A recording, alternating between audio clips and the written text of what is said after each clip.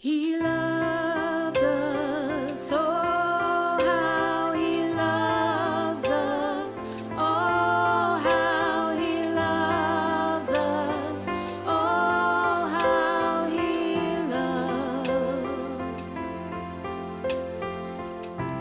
Welcome to episode 5 of the Beloved podcast, and Merry Christmas! The Beloved ministry is inspired by chapter 7 verse 10 of the Song of Songs. I am my beloved's, and his desire is for me. Our aim is to help women, whatever their age or state of life, to come to know their true identity as God's beloved. This episode focuses on the Gospel for the Feast of the Holy Family, celebrated on the first Sunday after Christmas. I'm joined by Jenny Lochner and Joe Casey, and we chat about the Holy Family, our own families, and waiting on God's promises. In this special and busy week, I invite you to find some time to join us as we talk, sing, and pray.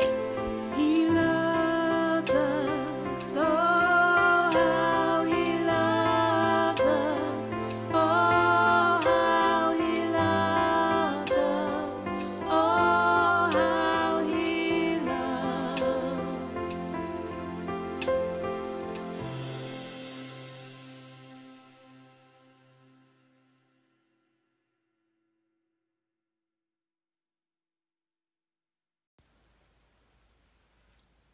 A reading from the Gospel according to St. Luke. When the day came for them to be purified, as laid down by the law of Moses, they took Jesus up to Jerusalem to present him to the Lord, observing what stands written in the law of the Lord.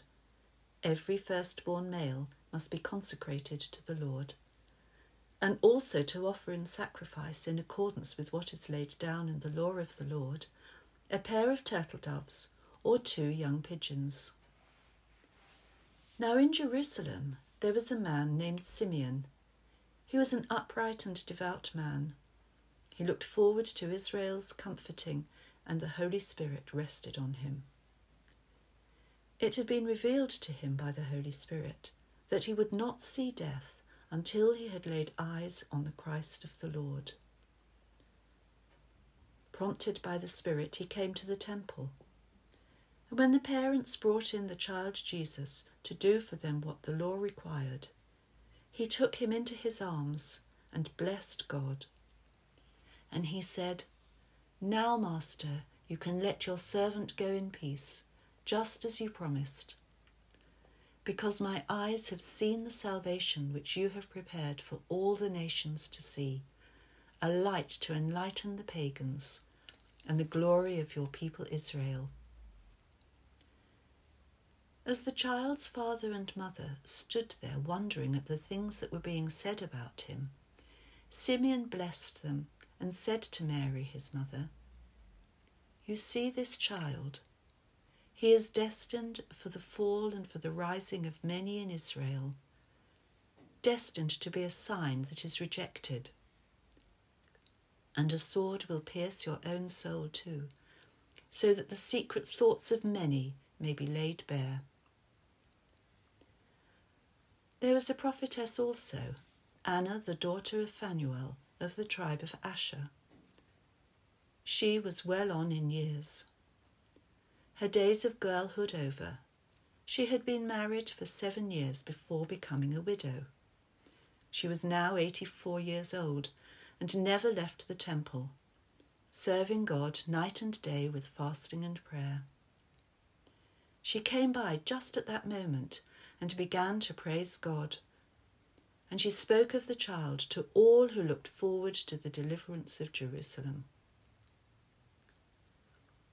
When they had done everything the law of the Lord required, they went back to Galilee, to their own town of Nazareth. Meanwhile, the child grew to maturity, and he was filled with wisdom, and God's favour was with him. The Gospel of the Lord.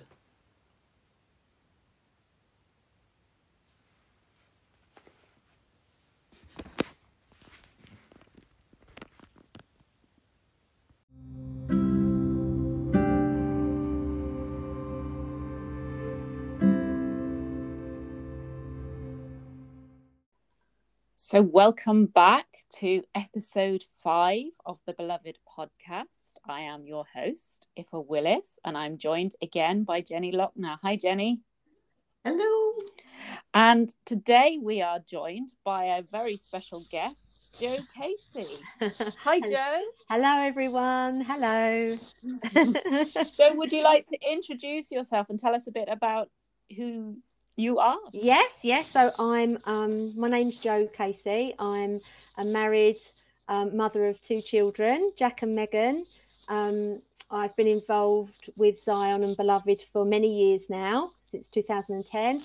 And I currently work as a dog groomer at home from a cabin in my garden. And that's me. Wow. Excellent. Thank you. So we've got all the way to episode 5. We are now in Christmas tide. So I also want to say happy Christmas to you both. Thank you. Happy Christmas. Happy Christmas. And we've just read this we've just heard this reading from Luke about Jesus being raised in the traditions of his family, in the Jewish traditions. So I wondered if there are any precious traditions that you've received from your biological, social, or even your spiritual family that have helped you to grow in wisdom and in God's favour.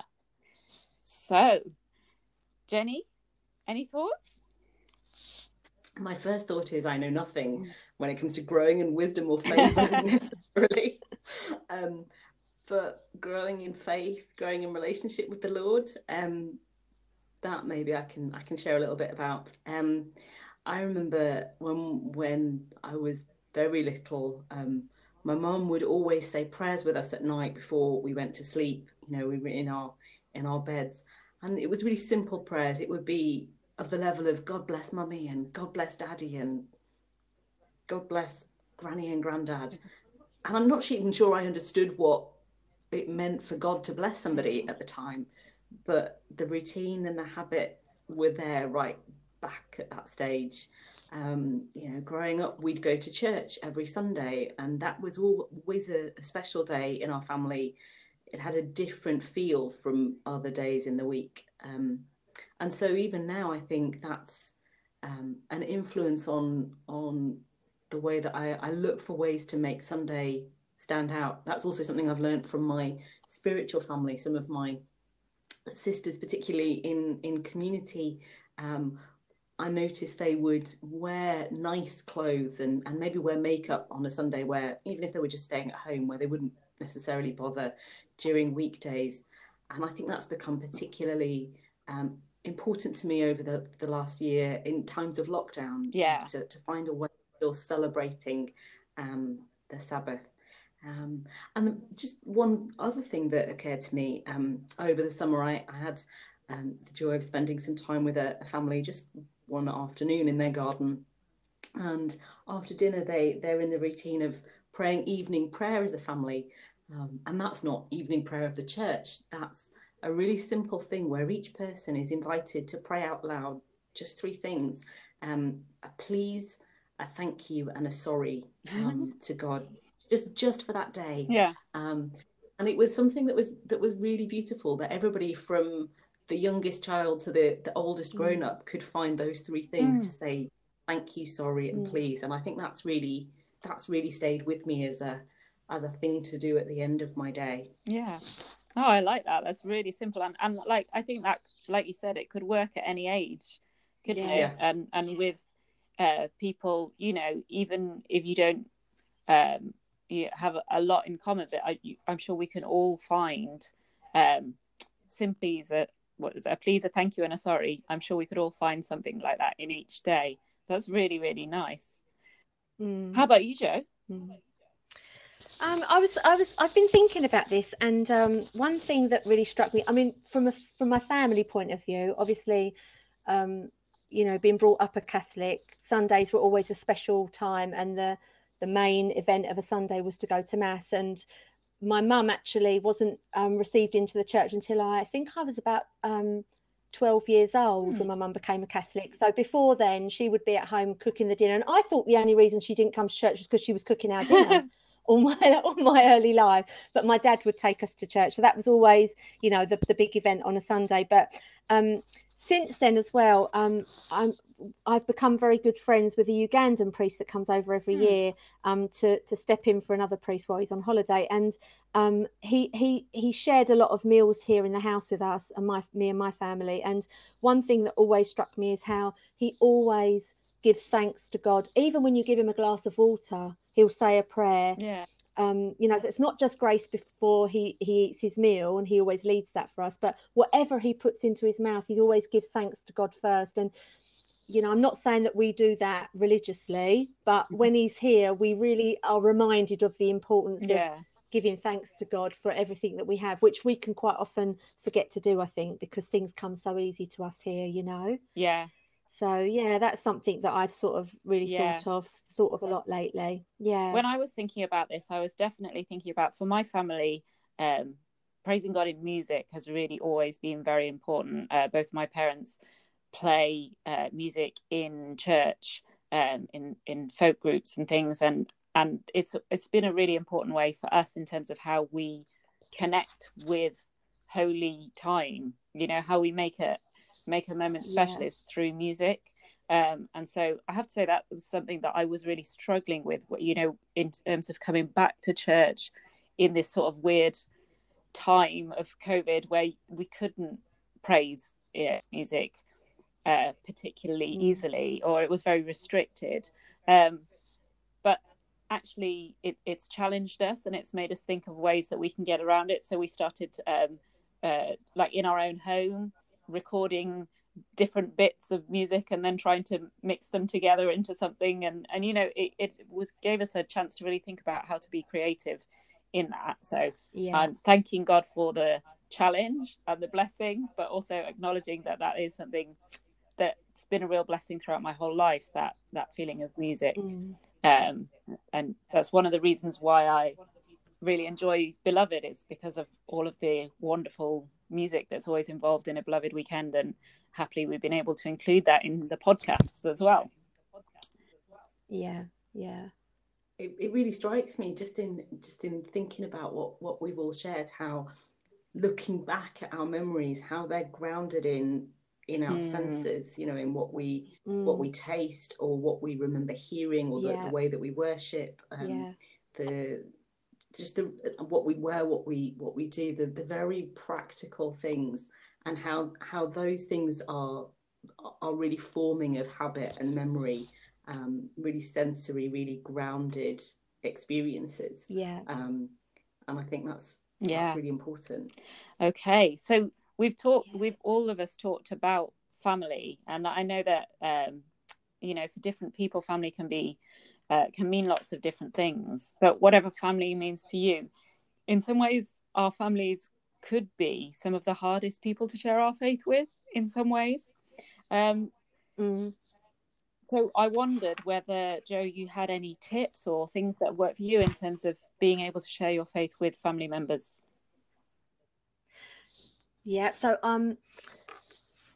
So I've been giving this a lot of thought about family, because recently something's happened in my own family when my father was very unwell, and so I'm just going to share a bit of that journey. So looking back, I feel I've often, in a quest to draw my family closer to God, sometimes turned them further away, which I think sometimes we can do that. I am a communicator, and I enjoy communicating my faith to others, but very often I found those closest to us can sometimes be the hardest to evangelize to, and often the breakthrough may come from outside of the family. But the Lord has shown me and taught me so much through the love of my earthly father. And during a talk on a Beloved retreat that focused on the Father's love, the Lord showed me that I had to be healed before any healing of this relationship could take place. I had to have forgiveness and love in my heart without any feelings of anger or frustration that can often creep into emotional relationships. So the Lord gave me an overwhelming love for my father, and showed me that day what a gift he is to me, and that he had been gifted by him. And in that moment, he blessed us both and our relationship in a new and powerful way. And we now share a spiritual closeness that comes only from our Heavenly Father. And so on that day, I wrote 2 letters, one to my earthly father, thanking him for the gift that he is to me and my family, and one to my Heavenly Father, thanking him for gifting my dad to me. And I learned through this that I had to learn to allow others to walk their own walk. And that can be really hard sometimes, especially when we're fired up and we, my sort of intense spiritual journey started around the age of 19, and I used to come home all fired up and speak to my family about what I was witnessing, and of course, they couldn't always, they weren't really on the same page at that time, and it was frustrating, but I had to learn to allow them to walk their own walk and not expect them to totally understand where I was coming from. But the Lord also showed me how in my own frailty and eagerness to impress, that I was sometimes blocking the opportunity of spiritual growth. And I was encouraging sometimes a spirit of annoyance to enter into some of my relationships. So I was preventing the very thing that I desired to happen, because my desire wasn't coming from a spiritual place to begin with, you know? Yeah. But my father, my dad, became very seriously ill shortly after this, and all of this happened.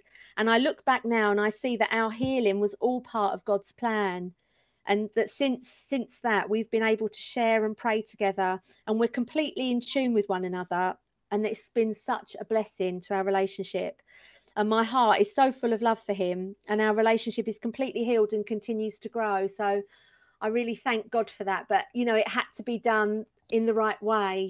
God really showed me that day in Beloved that I had to be healed, and I had to come to that understanding before I could sort of allow God to come in and let that relationship flourish.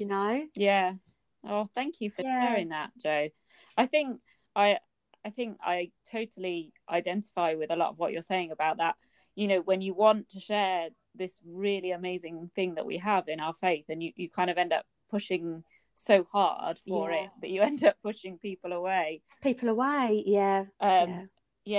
I think what I've come back to over the years is I always there's a line, isn't there, from 1 Peter where it says, like, I think it's in chapter 3, it says, like, just proclaim God with your heart, and always have your answer ready for explaining why you've got this joy in your heart. And I think for me that's been the real watchword, is it's not pushing it, but just making it obvious through the way that I live my life about how much my faith means to me, and then being ready to explain that when people ask the questions. I don't know. How about you, Jenny? I think I'm totally with you both, and I thank you so much for sharing that, Jo. That's a really beautiful experience that you've had with your dad. I think you're absolutely right. It can be so hard with family, because sometimes the stakes can feel really high. If we push too hard and we alienate somebody, or we have all sorts of ideas of how things could go wrong, or how we could mess it up. And I think sometimes for me, more than pushing things on people, it might tend to shut me down, and I might tend to be a bit more hesitant to share with family than I otherwise would. I'm really blessed that my immediate family, most of my immediate family is Christian, has faith already, but I know that would be a temptation for me. I think it's really important, isn't it, as you both said, when we share things with people, to allow them space to discover for themselves, or to disagree with us, to have their own perspectives and experiences and struggles with things. I think for me, it's about being honest. Family members, people who are close to me in my life, will know more than anyone else when I'm not being sincere, or I'm glossing over something that is a struggle for me, or if I'm being in any way hypocritical, they're much more likely to know about it than people I just kind of pass on the street or see over a weekend. And so I think it's about honesty and integrity. Maybe just sharing simply, what God has done, in a little prayer that I made today. Not giving up, and inviting people to come and see. I remember growing up, my brother and my sister and I encountered faith in a way that came alive for us in our teens. My brother was a little bit younger, maybe, but we were largely in our teens, and we were able to go to a summer camp, in fact, run by the Zion Community, where we encountered faith in a new way, and it came alive for us. And somebody in our family was so kind of struck by the change in us, that having got over it and decided that it wasn't a problem, that we were happy, and, that actually this was a good thing, that it opened her up to faith, and over time we were able to invite her to a few events, and she would always point back to that time as the time when her faith was brought alive. She'd always had a faith, she'd always been a Catholic, but it again came alive for her in a particular way then, and that it was that come and see, it was that come and be with us in this experience, rather than let me tell you what I know, let me tell you what the church says, or let me argue it, or let me defend something. It was just, this has blessed us, this has given us joy, come be with us on the journey. And in that, I think the most crucial thing that I've learned, I'm trying to learn every day, is to pray, just to pray that I will be open to see the opportunities to share my faith when they appear, but also to know when the time is right to stay silent. And just to pray for people. I really love what you said, Jo, about how your dad is gifted to you, and I think the people in our lives are given as gifts to us. So how is my sharing my faith with them going to honor them and honor the gift that they are, and help that gift to grow kind of between us? Does that make sense? It's kind of going to be the most loving thing for them in that moment, and I haven't always got that right by a long chalk, but I think, as ever, prayer is the key at the bottom of it all. Absolutely, definitely. Okay. In the gospel that we've heard, we hear about how promises were made over the infant Jesus that obviously took, at least about 30 years to come to fruition. And Anna and Simeon had both waited faithfully for years to see God's promises fulfilled. So my next question is really, how do you fare at trusting God's promises, even when they seem to take a long time? Jenny, do you want to go first on this? I can go first. Sometimes I struggle, to even remember God's promises, especially in the midst of stormy times. I need to remind myself what his promises are so that I can choose to trust in them. And I need to have others remind me of his promises. Sometimes by telling me, this is what God has promised you, reminding me of what God's promises are. Or sometimes by sharing their stories with me, so I can see how God has been faithful to the promises he's made to them. And I'm not going to say any more. If you, I know, have a testimony about this, a story about this, and I heard it first a long time ago, and I want you to tell your story again. Okay, well, fair enough. So I suppose in terms, the main example that I know that you're hinting at, Jenny, is about how subtly, very subtle. So when I met my husband many years ago, and we first started dating, and he was not Catholic. He'd been baptized, but not really grown up with an active faith. His family didn't go to church other than Christmas Day, and that sort of thing. And so it had been a real it had been a question for me about, is this the right person for me to be with, given that he doesn't share my faith, which was very important to me, still is very important to me. But I was praying about it on one occasion, and I was actually at an event where we were doing a sort of 24 hours of prayer thing, and I was on the night shift of prayer. So for a few days I was staying up all night praying, and we were taking sort of little naps in the middle of the night, and had this vision, this dream of the two of us, me and my husband, although it wasn't my husband at the time, praying together. And I woke up and I was like, oh, wow, that would be awesome. And I went back to the chapel and joined the others in our prayer vigil and mentioned this. And the person that I was with said that was a vision. That wasn't just a random dream. That was something that God's promising you in the future. And I was like, oh, that's very exciting. But it took a long time to come to fruition. So not the sort of 80 years that we were talking about with Anna, praise Jesus, it didn't take that long. But for a long time, Jim has always been very, very respectful of my faith. He always respected and wanted to allow me to practice my faith, and never got in the way. But it just wasn't something that he'd shared himself. And on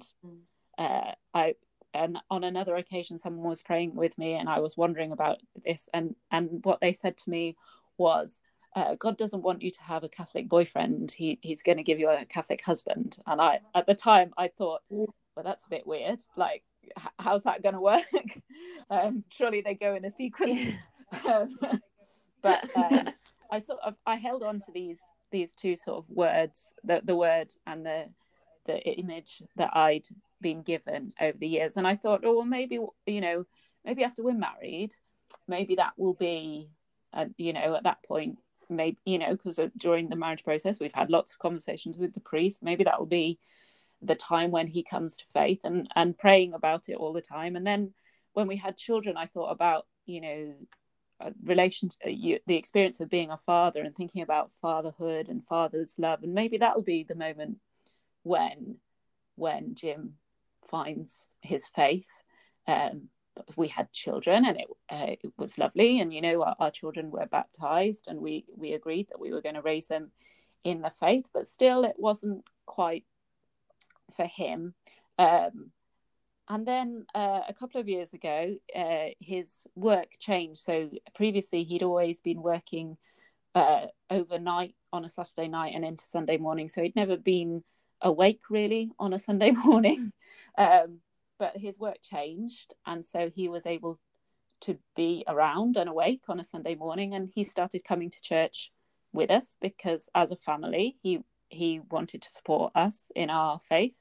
And so he started regularly coming to church on a Sunday morning, and after Mass we'd have these little conversations about what happened in the sermon, and what he liked and what he didn't like. And I was sort of thinking, oh, maybe there's something coming here. And then on one occasion at church, the deacon announced at the end of church that we're going to start RCIA. I always get those in the wrong order. I think I've got it right. Yeah, you have in a couple of weeks. And if you're interested in finding more about the Catholic faith and possibly thinking about becoming a Catholic, then come and have a word with me.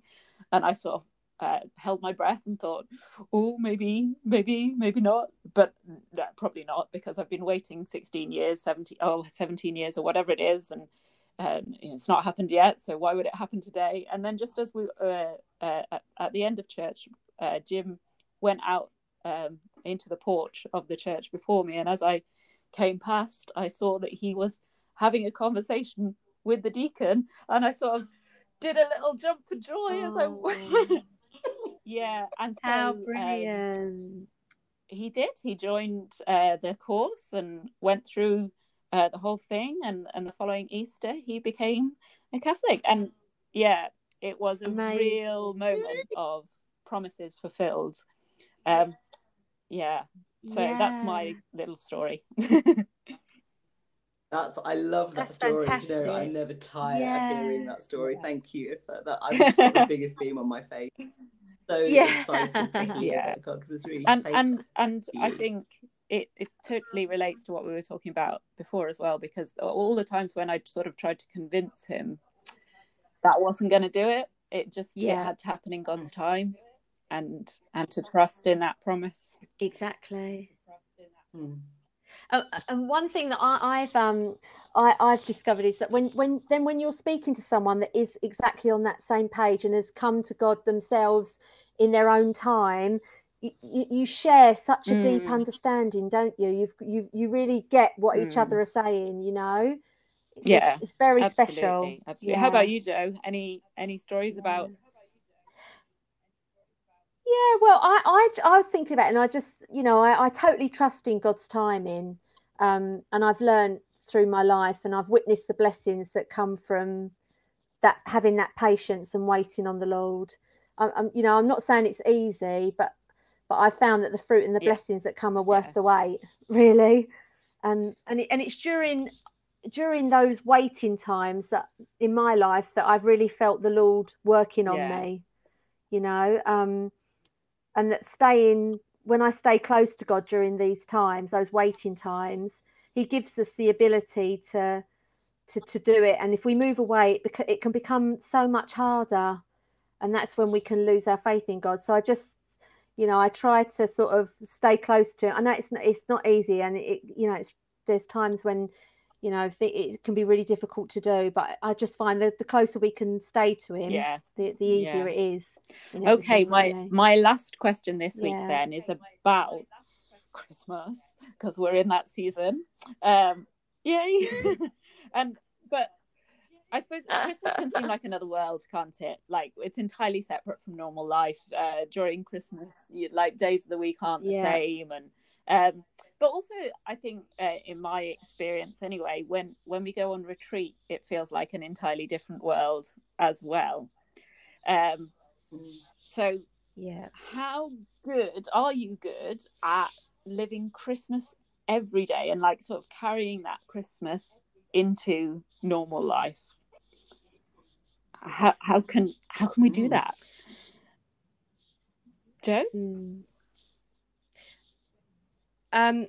Well, I don't think we can. I hate to say it, but I don't think we can really, because I think there's a time for everything, and I don't think we could live each day out like that.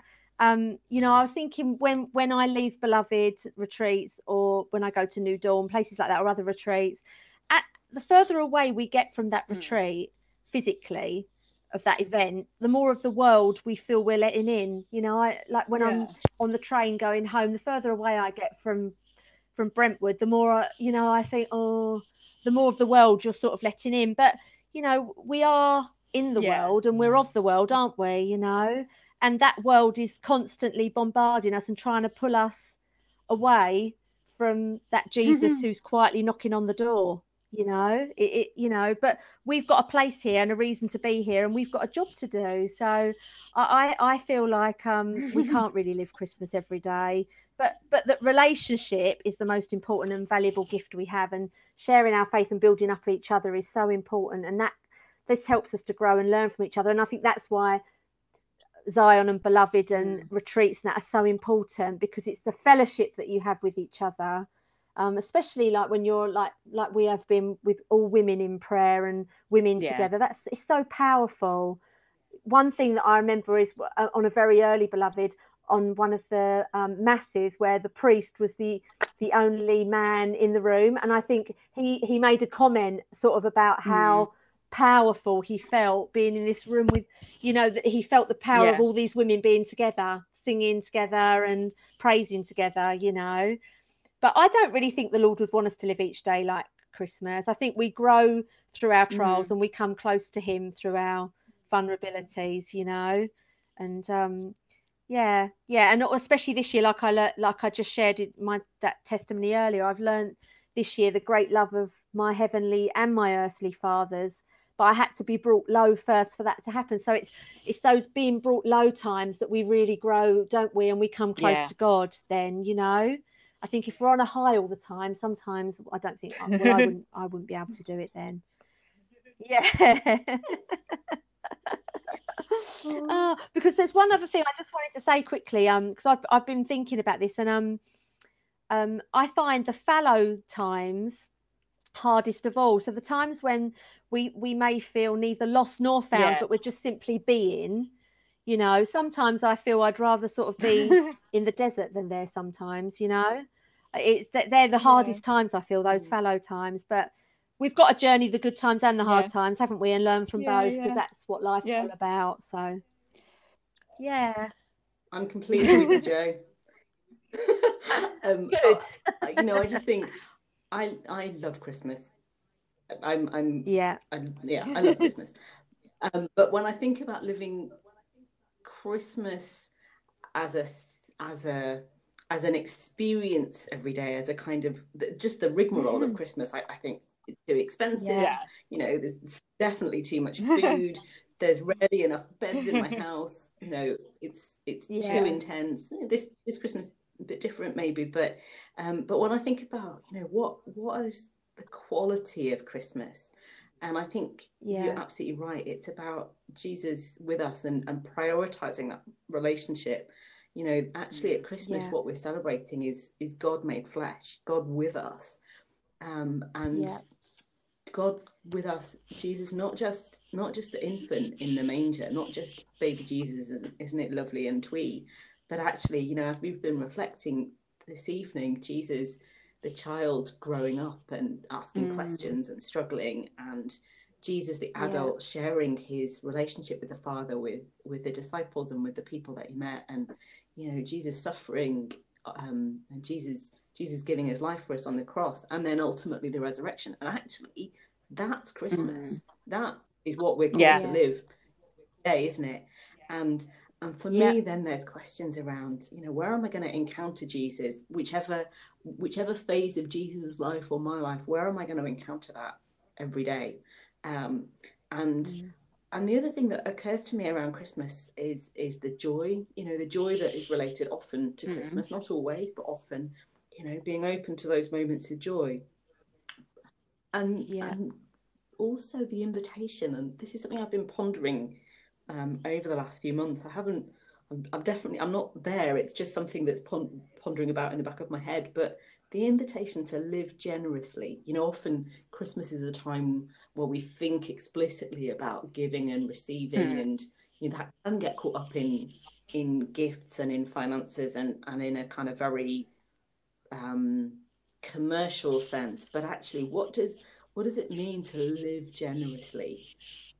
You know, what does it mean to have a spirit of generosity?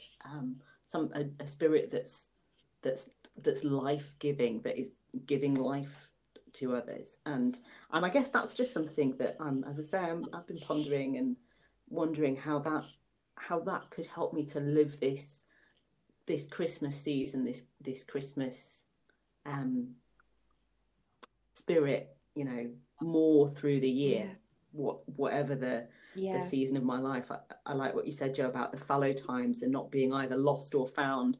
You know, it's easy to find God sometimes in those high places, whether it's Christmas or retreats, those times when we come away and we're set apart and it's a particular time or a particular place, but actually finding those moments of encounter in, you know, the ordinary, everyday, apparently fallow times, where God is really busy in us and we're just bumbling along.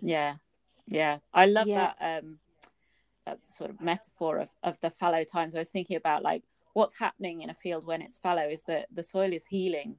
You know, the things are being restored, that it's being enriched, ready for the next stage. And I think, like you were saying, Jenny, there's a lot going on.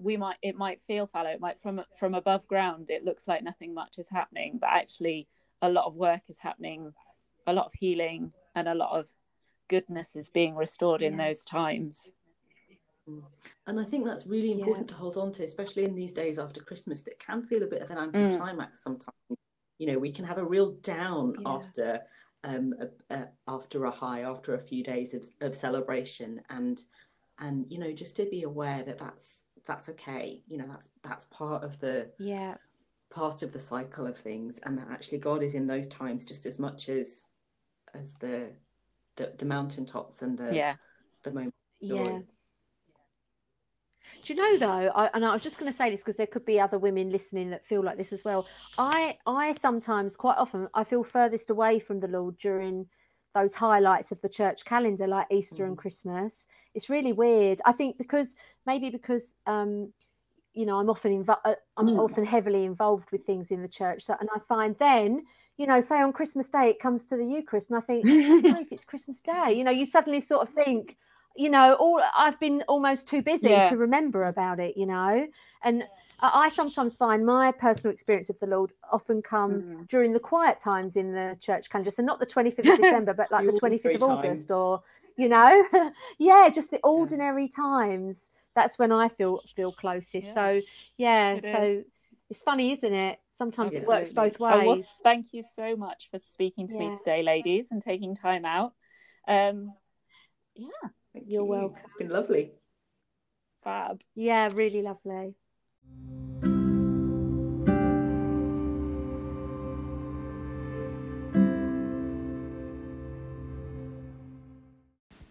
Now we're going to turn to prayer as Alice and Fran lead us in singing When You Walk Into the Room. As always, I invite you to sing along if you know it, or to let our voices carry you into praise. Then Kasia will pray for you.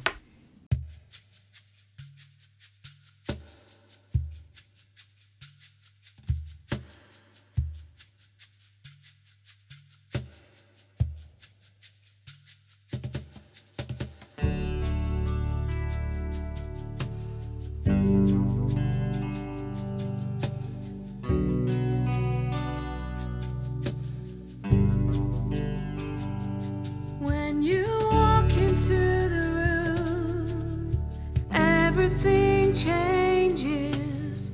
Darkness starts to tremble at the light that you bring. And when you walk into the room, every heart starts burning, and nothing matters more than just to sit here at your feet and worship you. We worship you.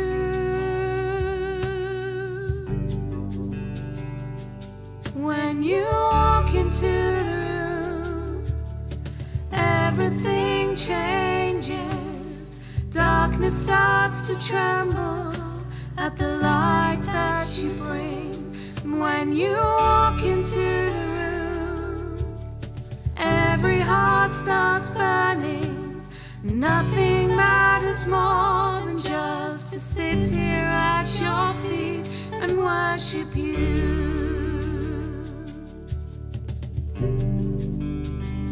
We worship you.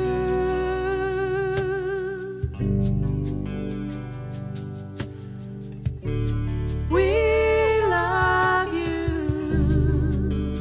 We'll never stop. We can't live without you, Jesus. We love you. We can't get enough. All this is for you, Jesus.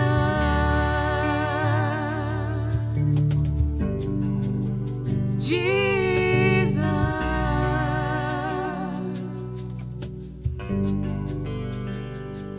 When you walk into the room, sickness starts to vanish. Every hopeless situation ceases to exist. And when you walk into the room, the dead begin to rise, because there's resurrection life in all you do. We love you. We'll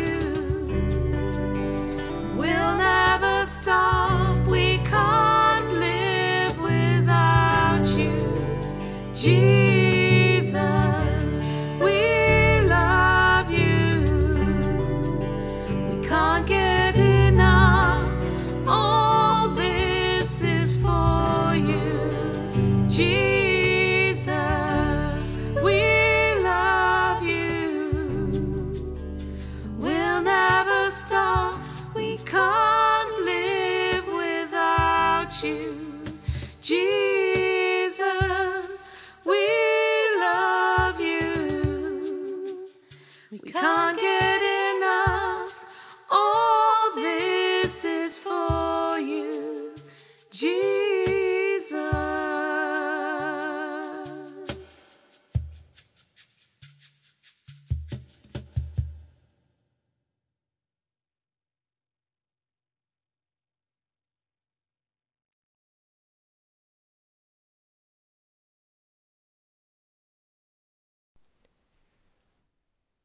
Lord, Father God, I thank you and I praise you. I thank you for this moment of grace, this moment of encounter with you. I thank you for the life of my sister. I thank you for all the blessings you lavish upon her. I thank you that you gave yourself to her, that you are God who is with her right now and every moment of her life. I thank you, Father, that you are good, that you are loving, caring, tender, gentle. Father, I thank you for the gift of your Son, Jesus Christ, fully God and fully human. I thank you that he came to show this sister of mine the face of God the Father, your face, your heart. Father, I pray that she always knows that you are on her side. Every moment of her life, you are on her side, at her side.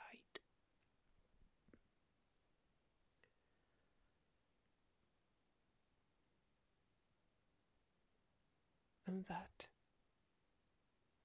your love is stronger than death. Your light can shine in the moments of greatest darkness, in the darkness of her struggles, difficulties, worries, fears, and anxiety. That your light is there with her, to guide her, to carry her, to embrace her, to love her, to forgive her, to receive her, to be with.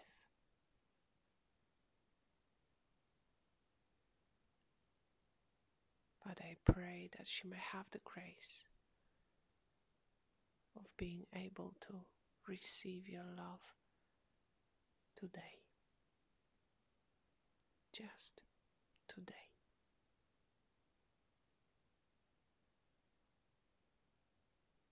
I thank you and I praise you. You are good. Father, you are good. Father, you are good. And in this truth, we rest and we trust. Amen.